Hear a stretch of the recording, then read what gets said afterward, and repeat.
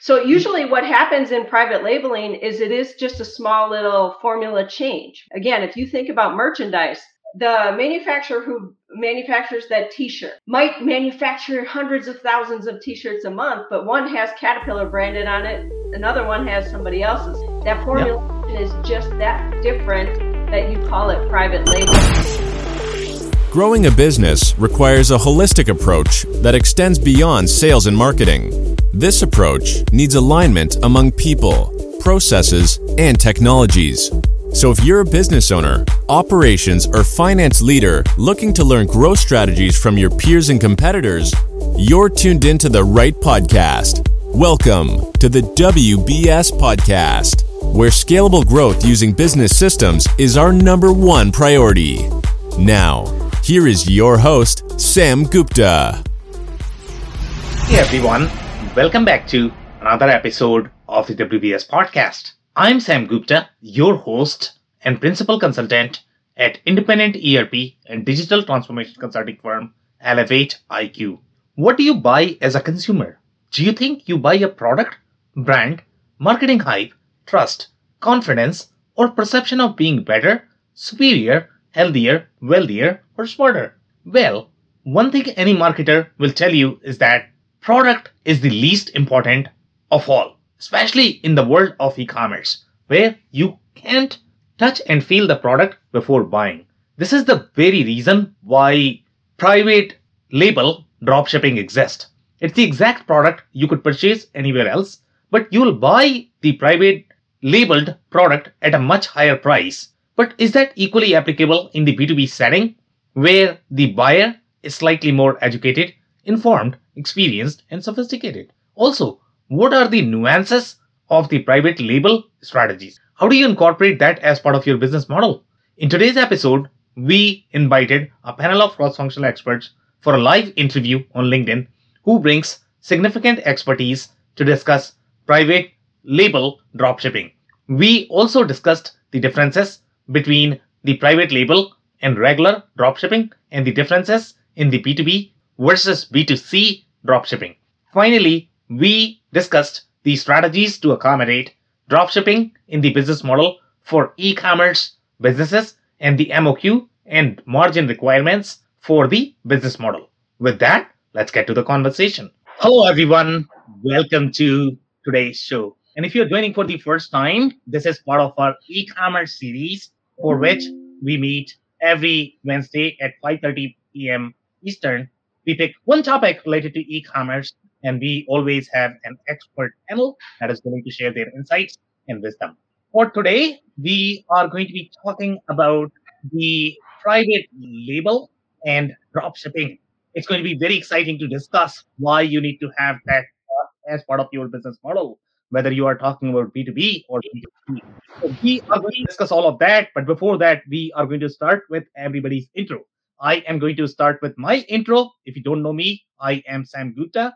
I am principal at Elevate IQ. I've been leading, ERP and e-commerce engagements for roughly 28 years. And, private label is always going to be part of business model. So it's always fun to explore all of those scenarios.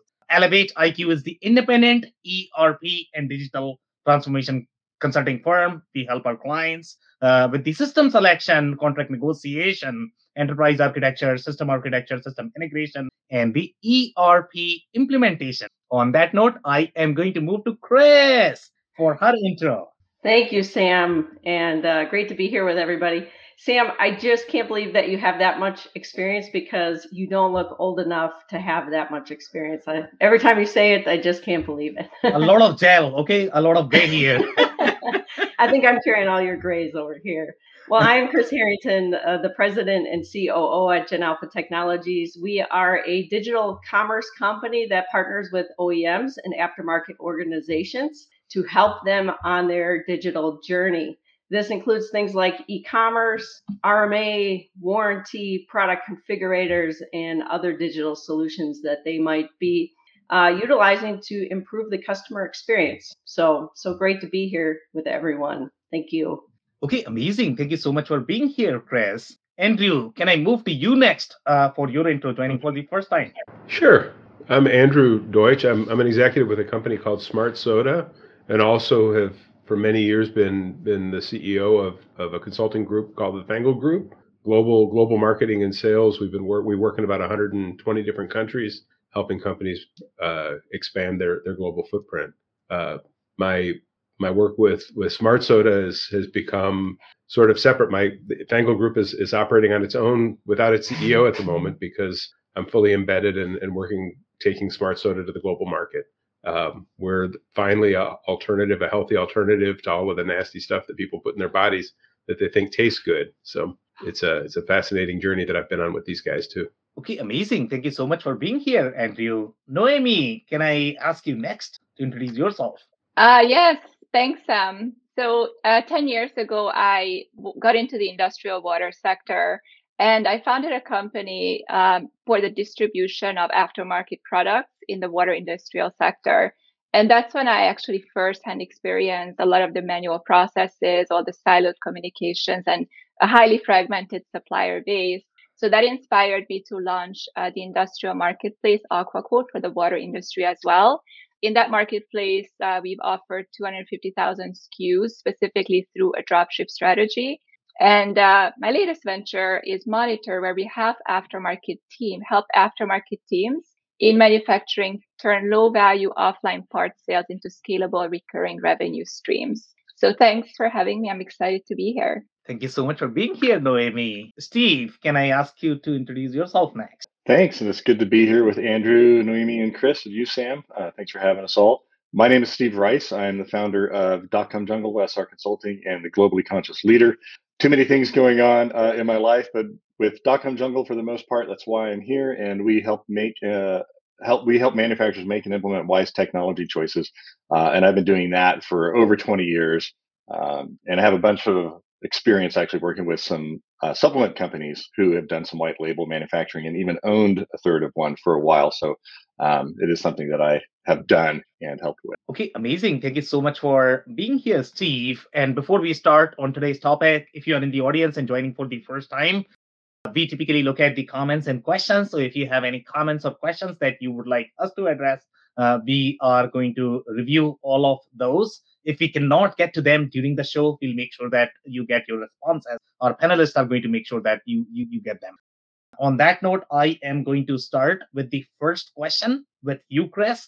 And that is going to be, I don't know how many people really understand what private label dropshipping means and how it differs from your regular dropshipping. Do you want to set the stage in terms of what is the difference between those two? Sure. So I guess to first maybe just use some big brands I think we would all be familiar with that could maybe help us set the stage for what we're talking about when we talk about private labeling, dropship. If we think about companies like Caterpillar, these are big names, big brands, John Deere, Harley Davidson, right? And we think about their merch, the merchandise that they sell. So Caterpillar has a workwear gear and some work boots. Really what you're talking about here is a third-party manufacturer who is helping to manufacture goods that are going to be supplied directly to your customers. It can be your customers, your distributors. So again, if you think about Harley Davidson and all of Harley Davidson's gear and accessories, often they are not manufacturing those items. They are focused on the manufacturing of the motorcycles, right? And that goes through their plant, and their inventory operations would be more the products that Harley manufactures. But they will work with third-party manufacturers to create these additional product lines that will generate revenue for them. And often they're able to do this because their brand is so highly recognized that it does become this additional source of revenue for them. Customers want their products. They want to wear their products. They want to own their products, and they leverage their brand to deliver these other products. I think about John Deere, and I think about John Deere toys and how that toy business has really taken off for them. Kids love, especially farming children who are in that egg business. They just love to have a John Deere toy. Well, John Deere doesn't manufacture those goods. Often they're manufactured and private labeled for John Deere, and either John Deere will inventory them depending on their process, or they'll have them drop shipped from that manufacturer to the different distributors who might be purchasing their products. So hopefully that gives you just a real good foundation of some of the type of companies and brands and the different ways that we can think about drop shipping type products with that private label component. Yeah, very interesting flavor there, to be honest. And that's a great start because, I was thinking, okay, how is the private label going to be applicable to B2B?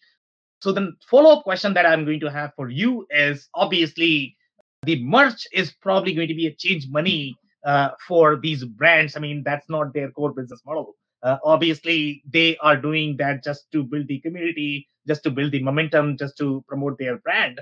But obviously, their overarching goal is going to be to sell that big giant machinery so that they can all meet their numbers. Right? So do you see the private labeling only in case of merch, or have you seen any other scenarios where, let's say, they are selling either the aftermarket components or anything else in the private label setting?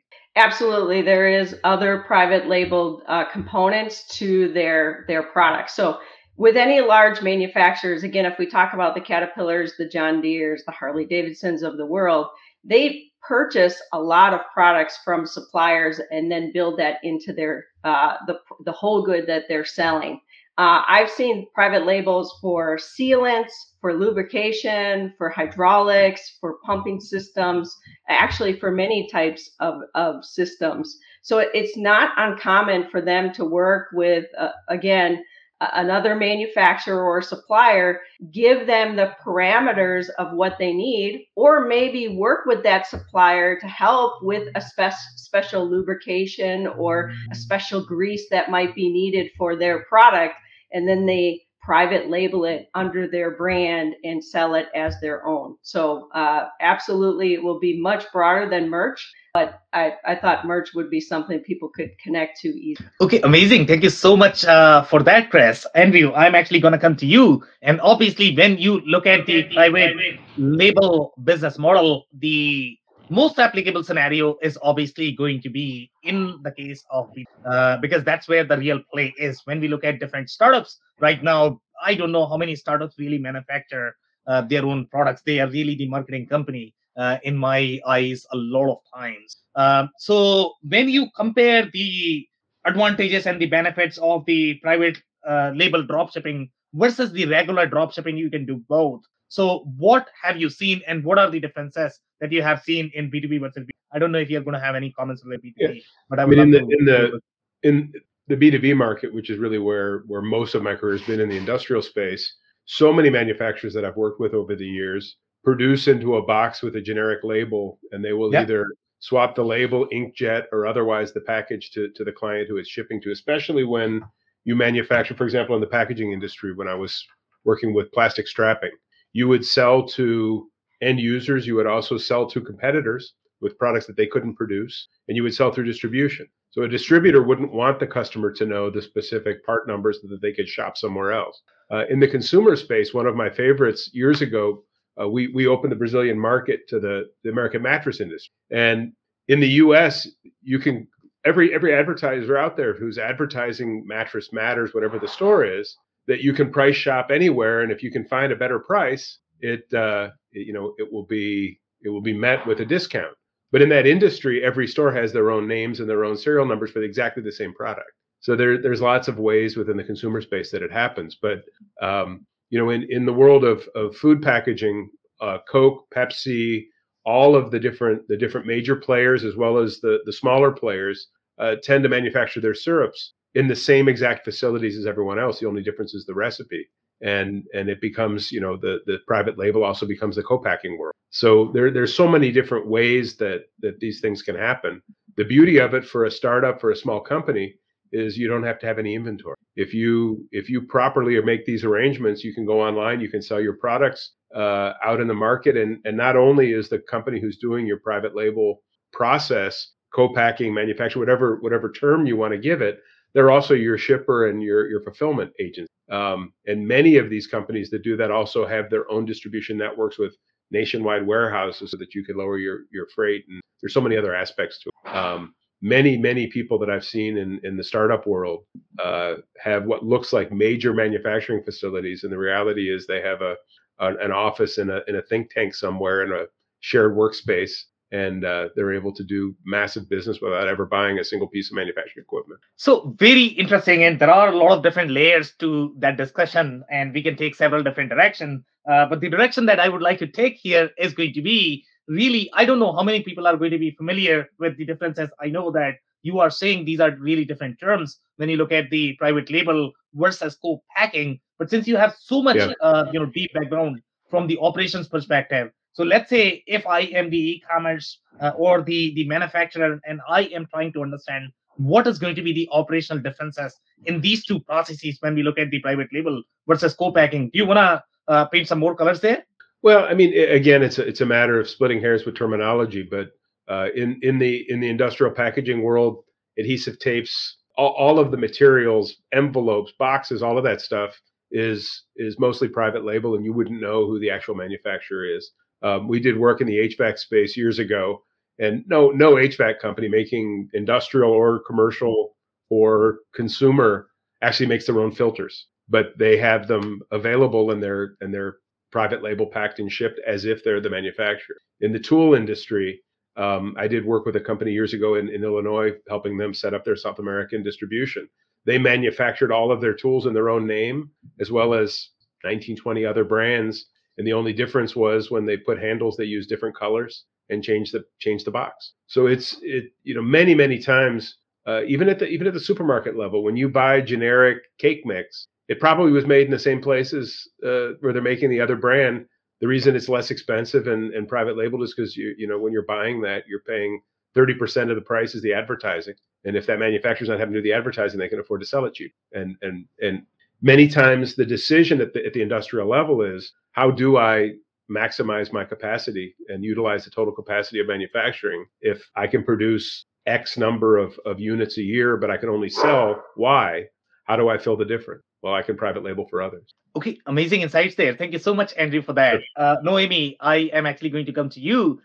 So, from your experience, what have you seen when you compare the differences between your regular drop shipping versus the private label drop shipping and B2B versus B2C? What have you seen?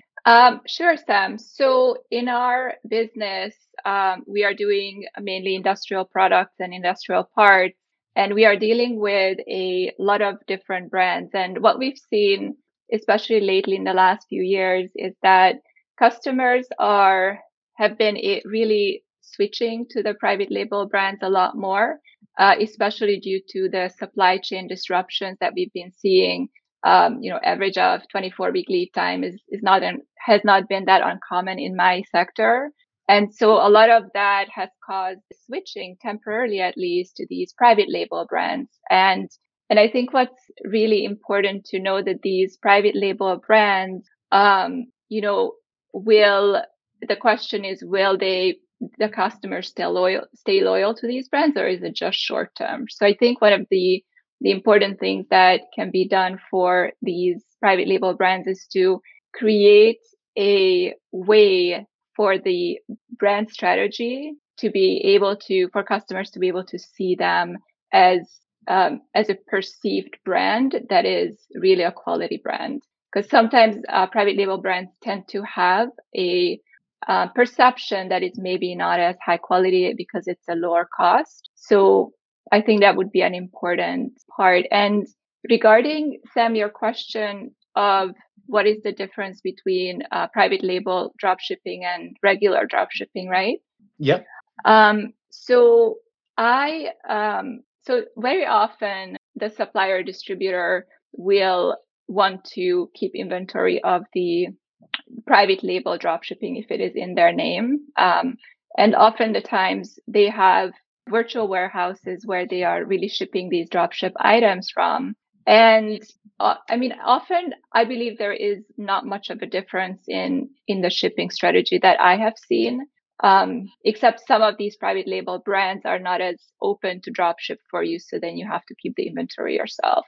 Very interesting. So you dropped a very interesting term there called virtual warehouse. And I don't know how many people are going to be familiar with what a virtual warehouse is. So do you want to describe that from the process perspective? Okay, where virtual warehouse fits into the overall strategy, and why do these e-commerce companies or manufacturers are going to require a virtual warehouse, and how that is going to help with the private labeling as well as drop shipping?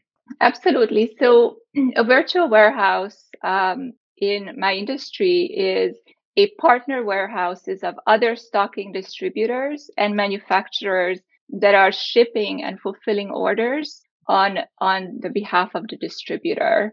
And I'll give you an example. A few years ago, we got a really frantic phone call from a customer we'll call John, right? So we get a very frantic phone call. He says, my product, the filters that he's been using in manufacturing agricultural products, has completely been destroyed and the plant was completely down. And he said every single hour he was down, it was $50,000 an hour of lost revenue. So he have called everybody. He went on Google. And of course, that's where product searches start, especially in really fragmented industries, right? Where you don't have visibility of inventory information that's aggregated. So he called us. Because of our partnerships with virtual warehouses all over, we were able to really quickly check that product, which was not a common product, find it at one of the warehouses, and within an hour, we had a shipping logistics company begin to ship it to him, which arrived the next day. And, nevertheless, that's a loyal customer after that, right? When you have access to that much inventory information across multiple locations, that's sometimes the closest proximity to the customer. But sometimes they're just products that are not often on the shelf, and you may find a distributor that's trying to turn that product over, right? And you wouldn't find it unless you had that partnership with them. Okay, amazing. Thank you so much for those insights, Noemi. So, Steve, I'm actually coming to you, and the question is going to be the differences between the regular drop shipping versus the private label drop shipping in your industry. I don't know if you are going to notice any other differences that these guys have already stated, and the difference between B2B and B2C. Well, the main difference is that if you're just drop shipping, you're drop shipping somebody else's product, and they've given you permission to do it, right? If you're white labeling, you could be going direct to consumer, and you could be going B2B. The main difference between a direct to consumer model, I think, and a B2B model is whether you're able to hit the MOQs, the minimum order quantities for B2B shipments. And I'm not sure we can have this conversation without talking about Amazon, because I think the advent of Amazon has brought this concept and this idea into stark contrast, because there's a ton of people competing for brands and products to sell on Amazon, and some of them are vendor central and some of them are seller central. But it's because of that, there are a lot of private white labeling third-party companies that have popped up in support of that idea. And I think what a lot of people don't realize is large percentage of the vitamins that you actually see online, they're not special. I don't mean to minimize the effectiveness of vitamins, but a lot of 2,000 milligram vitamin D, if it's not from Now brand or a brand that you've known since you were a kid, it was probably white labeled in like one of 5 factories in Georgia or California. So that's an industry where you'll see a lot of private labeling, but you'll also have some MOQs involved, and you can go as low as 2 dozen, but your margin is going to be almost nothing. Whereas, if you actually come up with a formulation yourself, you might be working with the same factory, and you'll have something special. You can get a higher margin from it because you actually made it up and worked with their chemists to make it. But then your MOQs are probably going to be 600 to 6,000. So those would be the main differences, really, the MOQs and who you're drop shipping it. Okay, very interesting. So since you mentioned the Amazon comment, that comment is probably going to be applicable in the traditional world as well. So let's say if I'm looking at vitamin, you said that, if I pick 5 bottles, they probably are going to be, the only difference is probably going to be packaging. Now, if I go to Walmart and if I look at Great Value brand, I don't know how comfortable you are going to feel in picking that, but based on your comment, is the quality going to be same? in the Great Value versus some of the other products that are going to be sitting on the shelf? Or do you have any commentary there by any chance? I don't. I'm going to say I'm going to answer that a couple ways. One, I don't really. Okay. Two, I have people who work in the medical, like family members who work in the medical field, and I've asked them kind of like that same question about like ibuprofen. Do I need to pay for generic or regular? And they say it's the same thing. Chemically, it's the same thing. The third answer though is if you might get vitamin. Let's see. Think about fish oil. Yeah. Some fish oil, if it's not tested properly and you don't know where it came from, could have high levels of mercury in it. And so you may actually want to be looking for a label for something that's maybe hand pressed in Norway, to give an example, and also third party tested for detection of mercury or something like that. So there are ways to check it out. Andrew, you have a comment? Go ahead, please. Yeah, over the years, I've been involved in situations, for example, in the strapping industry, where I would go out to talk to a potential new customer in another country, and they would say to me, we don't like the product that we're getting today. It doesn't work for us. That's why we're reaching out to you, and we'll go out and we'll get the coils of material, and they were private labeled by us. And ours works better than ours because ours has the corporate name, and the other one was some distributor that they bought from. So their perception has a lot to do with it. Years ago, I was involved with a company that was manufacturing hand tools for the DIY market. And when they were selling the exact same drill to Walmart, who insisted that every year they had to reduce cost, there would be a certain percentage less winds in the motor to save on copper. And the model number was identical. The serial number would tell you whether it was a Walmart product or a non-Walmart product. It's not really necessarily within the realm, but we're talking about it was a national brand. But depending on where they sold that same SKU, it had different components. It had a slightly cheaper plastic and less wines. So the whether or not what you're getting with a private label, or white label, whatever we want to call it, there typically is no difference. But you really can't tell until you've tested the product and whether it's under the same standard. Okay, amazing insights there. Thank you so much, Andrew, for that. So the next segment is going to be really into the strategy. And the strategy, yes, the perception is going to be there. We all agree that, the branding matters. I think Chris mentioned that, if you are going to have even your merch, that plays a big difference overall in the perception of the brand. And that is the sort of the branding. In any case, even if the underlying product is probably going to be similar or exact same, even after that, I think there is a little, leverage there overall from the branding perspective. Because when I look at two products, I mean, those two products are exact same, but if one has better branding, I feel far more comfortable buying that, because it's not just the product itself, not just the functioning of the product. It's also the branding and marketing, and you need to hang out with your friends and you need to show them that you are buying a decent product, to be honest. Okay. So the logo matters. We can all agree with that. Now, the strategy question is going to be that when we look at the operational accommodation in the business model, when you are accommodating, let's say, the private label strategy in your business model, you need to think about a lot of different things. And that is going to be your MOQs. That is going to be your margins. That is going to be your virtual warehouse. You need to have all of that in consideration when you are setting this up. So, Chris, let's say if I am the manufacturer or the e-commerce merchant who's trying to bring the private label into my business model. I've never sold in the private label business model before. So what are some of the things that I need to keep in mind to accommodate that? Yeah, I think the biggest component if you're going to do private labeling and drop shipping is that you're responsible for the marketing and sales of whatever it is that, because you're not manufacturing it and you're not inventorying it. So you have that part of your cost of goods sold is not there.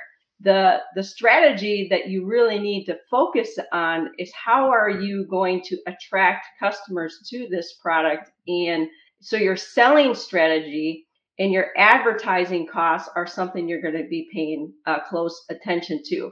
I think the reason why private labeling and drop shipping has become so popular is because how easy it is to roll out an e-commerce site today, right? So, I can be a thought leader in a space and add a shopping cart to my website today to sell third-party products and make additional revenue. So if I think about, I've mentioned on this program before that we have 2 girls in a farm. So we grow vegetables, we have chickens, we have compost.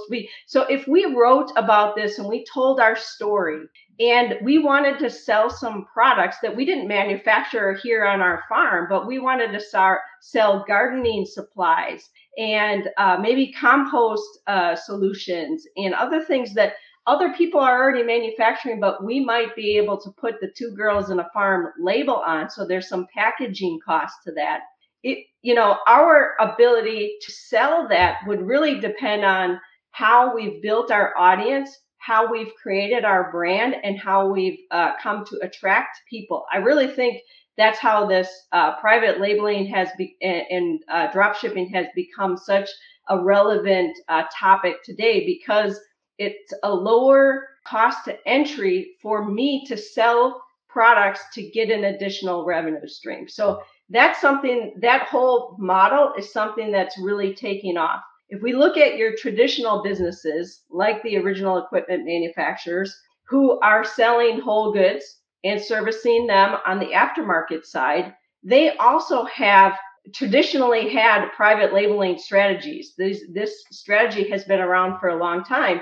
And really, it's because they want more market potential for the aftermarket products that go into the equipment that they've manufactured. So these equipment manufacturers are the engineers of the whole good. They engineer, they work with suppliers to determine what is going to create the best production of that machine.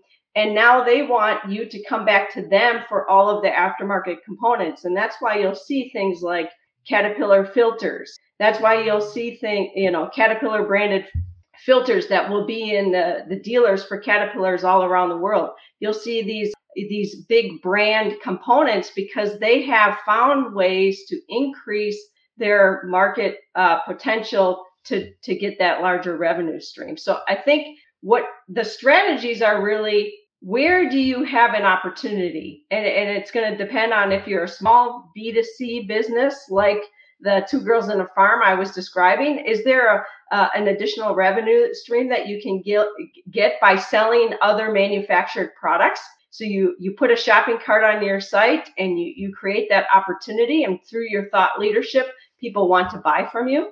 Or are you this large equipment manufacturer who has brought these products into your whole goods, and now you're going to private label so that anybody who owns and operates your equipment comes back to you for all of those components, not goes out searching for the original equipment manufacturer of that filter or that pump or that gear case or that whatever component. So it's really determining which suppliers will enable you to do that as well. When you're a company like Caterpillar, they have large purchasing power. And if Caterpillar defines a vendor as their preferred supplier, that supplier is going to be very happy that Caterpillar has chosen them. And often they're going to want to private label for Caterpillar because they want Caterpillar's business because of the brand. Now, if you're a less known brand and you don't manufacture as much product as, say, a Caterpillar, you may not have the same purchasing power or the same ability to get the private label from that original manufacturer that the larger one does. So the strategy is identifying where you have some leverage to go back to your supplier network to find those opportunities for private labeling, because typically there's an additional cost to private labeling versus just buying and selling the original manufactured product.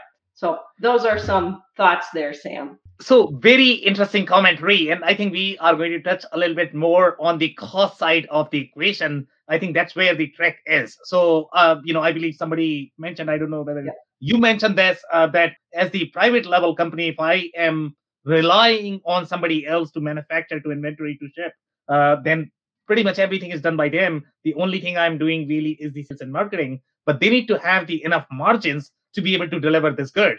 And if they are doing everything, I don't know who's going to have the clout and control in the equation. if you are somebody like Caterpillar, I don't know how many companies can afford to really mess with Caterpillar, to be honest. But let's say if they both are pretty much at the same level. So who typically controls the buying cycle? Let's say if the manufacturer is, let's say, equally big and the supplier is equally big, do you see any scenarios where you might see that, okay, a company started as the private label, but then they started promoting their own brand because they just they had more power in the equation? Yeah, I think it's going to depend on how many revenue streams that other manufacturer has. So if they're selling exclusively to Caterpillar for those products and Caterpillar gets all of the business, then it better be larger than what that manufacturer can do widely on their own without a Caterpillar, right? So in that scenario, that's what it would depend on, the demand for the product overall. Okay, amazing. Thank you so much, Chris, for that. So, Andrew, I'm actually coming to you. So, when you look at the accommodating this in the business model, what are some of the considerations that you have seen when these companies are going to determine the MOQ? And I think MOQ is going to be applicable, in both cases. It's going to be for manufacturer as well as for supplier, and the margins as well. You know what, aligning with what Chris was saying, at the end of the day, most of us recognize that our most valuable asset as a business are our customers. So yep. If I have customers who are currently buying A, B, C, and D from me, they know me, they trust me, and there are products that I know that they need and can get from me, but I don't have the capability of manufacturing. I don't have the capability of stocking, inventorying, all of those things. If I'm in that position, this is a process that's golden for me because I can have a line of additional 30 items that my customer will buy that I can make a profit from and make them happy with that product because they know they're getting it from someone who's going to stand behind it. Now, if I'm a manufacturer of products in this food industry, I could be on 300 websites selling my product through them with my brand. And many of those websites might say to me, you know what, we also want a private label version of it. And we could stock both with just literally changing the label on the box. Yep. So it depends on whether you're on the manufacturing side or the selling side as to what your strategy is going to be. But at the end of the day, as long as you know that somebody can reliably make something that will satisfy your customer and broaden your line, the strategy is pretty clear and easy to contemplate in terms of how you're going to go forward. Okay, so we are going to add one more layer to this discussion, and that is going to be channel conflict.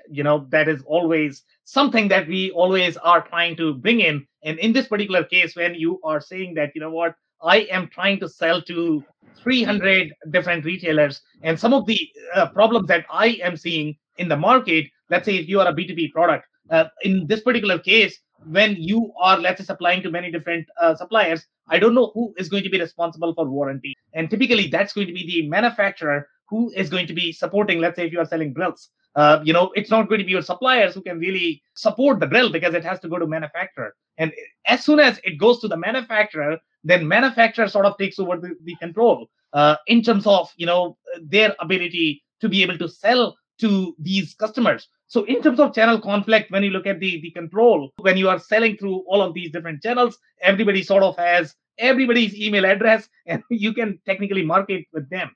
So what would be your recommendation when you are talking about the channel conflict and the control when you are operating in the private label dropshipping mode? Yeah, well, first, I'm not an attorney, so I don't want to get into the product liability side of it because I'll end up saying something that will be wrong and, we're not going to go there.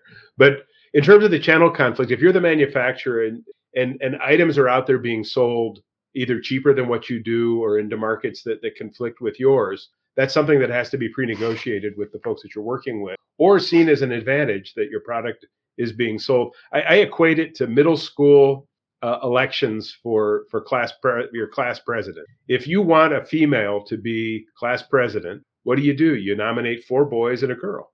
And guess what? The vote's split between the boys and the girl gets it. So if you're looking at the market and there's other competitors out there who could take that customer and produce that white label product or the private label product for them, and you let them grow their business, basically, what do they say? I'm trying to think in English. To raise a cobra to bite you. Why wouldn't you pick up and do that business? Because at the end of the day, you're selling it at a lower price, but you're also not using your total marketing cost and everything else in it. So your margins can actually be better selling it for less through those channels. There's a whole bunch of layers, and it really situational as to how you want to address that question. I'm going to stop because I see someone wants to say something. Go ahead, Steve. Well, I have a story along those lines. We're talking about, well, the whole business aspects of this. There is a very successful and very profitable supplements company in Southern California who I won't name, whose business model is to white label, and they do it very well. And their goal is, as Andrew mentioned earlier, is to maximize the capacity of the facilities that they're running. Because at some point they're breaking even, and they just want it to be full the whole time. And what they do though is they white label for a lot of people. And let's be clear, most white labeling companies, for those of you out there who are like, I'm going to go white label right away, they fail because they don't have branding. I mean, there's a large volume of companies out there who are taking advantage of, to put it sort of in a negative way, all the young consumers and people who just came out of, I don't know, college or high school and think they know how to sell something. But in this case, so they're finding the people who are successful. I actually worked with one of those who was it might still be the largest retailer of vitamin D and weight loss supplements on Amazon for years and years. And the company that made all their products was basically selling them to them at, roughly 30 margin. And after a while, you can look at the math and say, well, we can get a 70 margin if we buy this company and sell directly ourselves, because we already have the infrastructure here. We're already doing it. And so for them to actually pop out with a couple million, 10 million, 50 million to buy a supplements company that they're already providing, selling $20 million worth of stuff to, it'll pay for itself within 18 months. So there is a whole business model around that from the other end of manufacturing and white label drop shipping, because they're just looking for businesses that can give them more market share. Okay, amazing. Andrew, I don't know if you're going to have any follow-up comments. Yeah, when years ago I was working with a company overseas that manufactured welding equipment, and there were 40 retailers in the U.S. selling the exact same piece of equipment with a different colored case in a different brand. And again, you would read the reviews that were out there, and certain of them were horribly made. They didn't work, and others these were the best ones, and this is the company you can trust. And at the end, I think 3 out of the 12 that were doing it survived and became very profitable businesses, until the company overseas that made the welding equipment set up their own business in the U.S. and took it over. So in that case, the strategy for the manufacturer was, let's let these people spend the marketing dollars to give validity to our new type of welding machinery and grow the business selling it all white labeled. And then as soon as the market was penetrated and people recognized that this was a new way of doing things, thank you for spending your money, now it's ours. Which to me isn't the most ethical way to go to market, but yet another one of the strategies that this white labeling process can lead to. Okay, amazing. Thank you so much, Andrew, for that. So Noemi, I'm actually going to come to you. And we are looking at the business model and the margin, the MOQ. But I am probably going to get some more insights on Steve's comment, where he mentioned that, if you are going to be a startup, there are a lot of different startups that typically fail with this strategy. So what are some of the core reasons that you have seen? Are they going to be off with their margins, MOQ, or the branding itself does not work, or they are not able to sell? So why does the strategy not work for the companies that may not have as much experience with private labeling? That's a great question. And I'll follow up with Chris mentioned and Steve mentioned on the barrier has really lowered, for people to become white label and drop shippers lately. And because of all these technological changes, and everybody can set up a website really easily.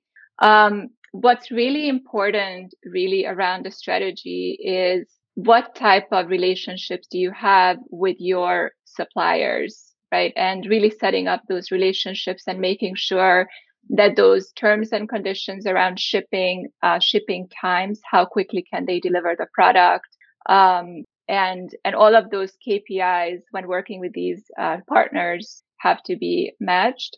I think a really great strategy for companies to consider when considering private label is let them identify all of the product categories that they are currently selling and do some either customer surveys or KPIs on what are the products that have the highest margin, what are the products that are most demanded but not available from the current product portfolio, and then what are some maybe underserved market as well as complementary products to the current offerings. So I think coming from that perspective, companies can really find the right product to bring in and set up the right margins. And often, the margins are going to be, like you said, if it's coming through a channel conflict, the distributor will have to agree with the manufacturer if that price is going to be able to be put online, right? Because sometimes the prices are, due to the channel conflict, are not able to be posted online. So what I would recommend, for startups or companies that are new to private label strategies is to create, really get the offering in place. Try to create a really great product portfolio that offers the customers this one-stop shop, as well as really great ROIs and margins. Okay, very interesting. And you have actually brought up a very interesting layer that nobody has spoken so far, and that is going to be pricing.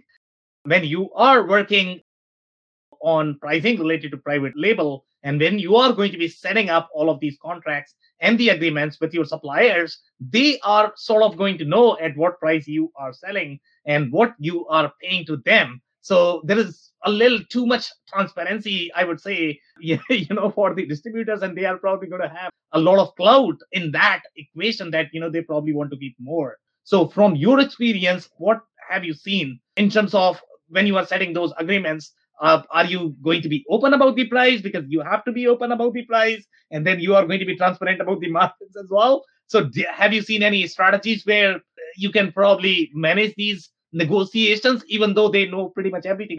Yeah, and that's one of the reasons why distributors and manufacturers don't want to post prices online. It's for this very reason. That's why distributor storefronts are so popular, because it really prevents that channel conflict, because every distributor really treats their customers as, that is my customer, that is not my manufacturer's customer, right? So they want that ownership and that confidentiality between their own customers. So that's one way to handle channel conflict, is really not to publish pricing online, but to keep it private for each customer. That's a strategy.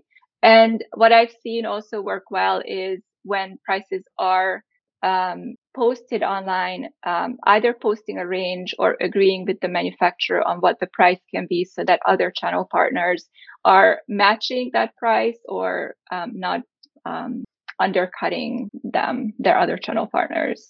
Very interesting. Thank you so much, Noemi, for that. So, Steve, I'm actually going to come to you, and I'm going to build up, on the pricing argument itself. Obviously, you can touch this more from the business model perspective if you like. But, my question to you is going to be, when you look at the order of operations, the way the transaction is going to flow. In case of drop shipping, the supplier is actually going to get some sort of, purchase order or the order that you are actually supplying it to the end consumer. So they will probably know the pricing. I don't know, how many businesses can really afford to hide the pricing. The suppliers will probably come to know the pricing. So have you seen any strategies in terms of, hiding the prices versus disclosing the prices in your industry?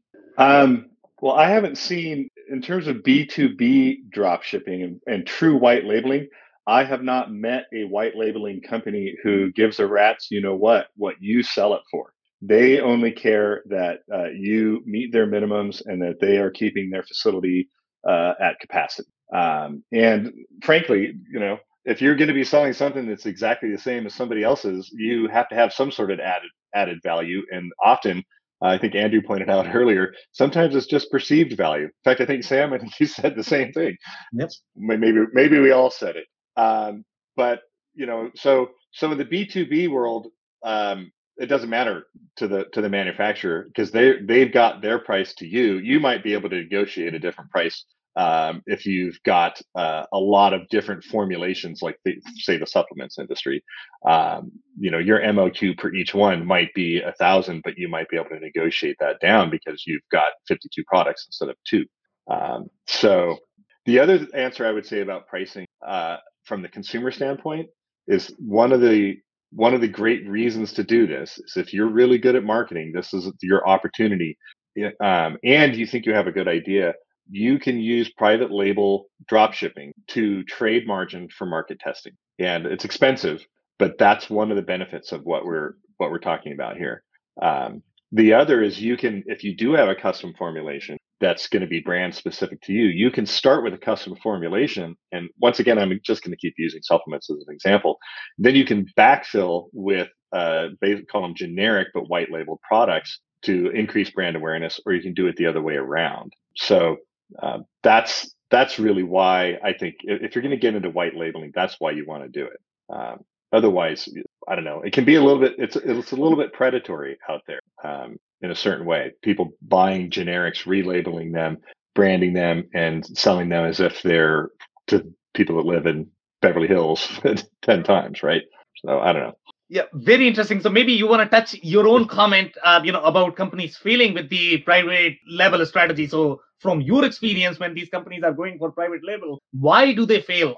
Do they struggle with marketing? Do they struggle with demand, or they just can't, do the math for the margin and MOQ? And that's where. So where do they fail? Marketing and demand together. Basically, their branding and marketing fails, and they don't know how to get the product out there and put it, in front of people who are going to actually buy it. I mean, it's sort of that simple. It's a branding play, and if you can't do that, you don't belong in the industry. Okay, amazing. Andrew, did you have a comment? One of the other risks in line with what Steve's talking about is that if you're going to market with strictly private label things made by other folks, you're at the mercy of that manufacturer. So sorry, my alarm clock is going off. Someone must be in the driveway. I'm sorry. But if you go to market and you're going to come with 10 SKUs from a manufacturer who's selling you their capacity, and then they get really busy, you're going to end up in a disaster because you're not going to be able to have product to fulfill your need because they're selling you what's left. There's so many different ways that it can backfire. So if you don't know how to brand it, you don't know how to sell it, you don't know how to acquire customers, and you're at the mercy of some factory that's just currently selling their excess capacity, you've really set yourself up above a trapdoor. So there's a lot to consider in that realm also. Okay, amazing insights there. I see follow-up comments. Yeah, I think Andrew's at the mercy of his third-party white Labrador. He's a very proud standard poodle. I'll have you. He's in charge of the alarm system in the house. It's a white labeled alarm service. Okay, guys. So we have some more time for any comments that you guys might have because before we do our closing advice. Noemi, Chris, Steve, anybody has any comments? I think, just to maybe contribute to some of the things that have been said here, I think white labeling is highly competitive as compared to private labeling. So, maybe we should distinguish a little bit between the two because we've been using them slightly interchangeably here. Typically white labeling means that there are many sellers for a similar product, right? And because you have that scenario, you are going to have lower margins and you're going to have to pay attention to your pricing. In private labeling, usually the supplier is building that formulation for you. So I'll use Steve's words, so it's actually your product, but manufactured by somebody else and private labeled for you. So you get to set the price. Now you have to have a price at a level in which people are willing to pay. But this is why I always like the merchandising strategy for large OEMs because they've already created this great brand, right? So they can go off and work with third-party manufacturers of these clothing lines and set the price for their products based on the willingness that people are willing to pay for wearing their goods, right? So that's just an interesting thing to think about as you're pricing your products. You have a lot more control if you're private labeling something. You also have a lot more risk because if you're the only one creating that good, you could have inventory left over, whether you have the inventory or the supplier that ran that line for you has the inventory. Either way, you have to have inventory. Usually you're not manufacturing a one-off. You have to be able to sell it. So you have to know a little bit about your demand, and that's where the whole MOQ conversation comes in. So I thought I would just distinguish between the two because we were using them interchangeably here. And you are so right, to be honest. And I'm actually going to give you a plug because, for Gen Alpha, when you look at the software industry, the way you would think about the white labeling versus the private labeling, white labeling is almost the opposite of the private labeling. Because in case of white labeling, what you are doing is, hey, Caterpillar, let's say if you want to use Gen Alpha, I'll put your logo, I'll put your branding. That is the white labeled version. But the private labeling is very different because I am actually trying to promote my brand. I don't know if this is similar in the commerce space as well. That's how I understood, Chris, of the white label versus. Well, kind of. I mean, it would have to be that, if, let's say, if Gen Alpha was rolling out a site that was exactly the same for every manufacturer, then that would be more like a white label, but logoed for them. The reality is, though, these manufacturers are so unique that we're never rolling out the exact same thing to everybody. So it is kind of like a private labeled solution built on something that is replicable, and you're still leveraging development that's been created for many companies. Does that make sense? So usually what happens in private labeling is it is just a small little formula change, right? Again, if you think about merchandise, the manufacturer who manufactures that t-shirt, right, might manufacture hundreds of thousands of t-shirts a month, but one has Caterpillar branded on it, another one has somebody else's. That formulation is just that different that you call it private label. If I'm just selling the t-shirt and I sell the t-shirt at Walmart, Kmart, well, I don't even know if Kmart exists anymore, but Target and all these other places, then it's just a t-shirt. That's a white label at a different place, and it's going to have a very competitive price. Okay, amazing. Thank you so much for that. So the only thing we can take right now is going to be super short closing advice. So Chris, what is going to be your closing advice? I like the idea of private labeling for different revenue streams that help me increase my brand presence. So that's where I would try to look for private labeling, drop shipping opportunities. Where can I have lower risk, but still have a higher, a new revenue channel? That's what I like about this strategy. Okay, amazing. Thank you so much, Chris. Andrew, what would be your closing advice, please? I think it's a great way to expand with existing owned customers, folks that work with you. But certainly, if you've not done it before, seek advice from those who have, because there's great paths to success and there's also great paths to failure, which are easier to find if you're not careful. Okay, amazing. Thank you so much for that. Noemi, what would be your closing advice, please? I'd like to make a plug for new customers, right? Because bringing on new products is really exciting, but really having a very clear long-term brand strategy and customer acquisition model, especially when these costs are getting higher and higher, is really important. So, love it. Thank you so much for that. Steve, what would be your closing advice, please? Don't get caught up in the if we build it, they will come scenario. This isn't Field of Dreams. Actually, have a vision and bring something better into the world.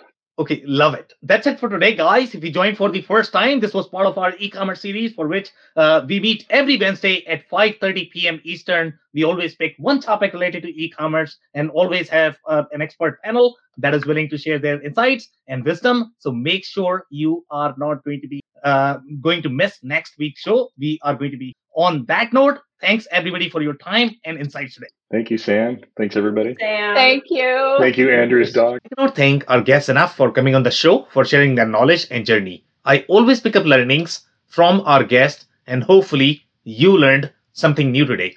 If you want to learn more about Christina Harrington, head over to genalpha.com. It's GENALPHA.com. If you want to learn more about Steve Rice, head over to .com.jungle.com. It's DOTCOMJUNGLE.com. If you want to learn more about Andrew Deutsch, head over to smartsoda.com. It's SMARTSODA.com. If you want to learn more about Noemi Kiss, head over to monitor.com. It's MONITTOR.com. Links and more information will also be available in the show notes. If anything in this podcast resonated with you and your business, You might want to check other related episodes, including the interview with Hugo Fuentes, who shares the nuances of inventory turnover and how that could help optimize the inventory and cash flow. Also, the interview with Ben Searcy, who shares his insights into the importance of customer advocacy and mass customer mobilization. Also, don't forget to subscribe and spread the word among folks with similar backgrounds. If you have any questions or comments about the show, please review and rate us on your favorite podcasting platform or DM me on any social channels. I'll try my best to respond personally and make sure you get help. Thank you, and I hope to get you on the next episode of the WBS Podcast. Thank you for listening to another episode of the WBS Podcast. Be sure to subscribe on your favorite podcasting platform so you never miss an episode. For more information on growth strategies for SMBs using ERP and digital transformation, check out our community at WBS.rocks. We'll see you next time.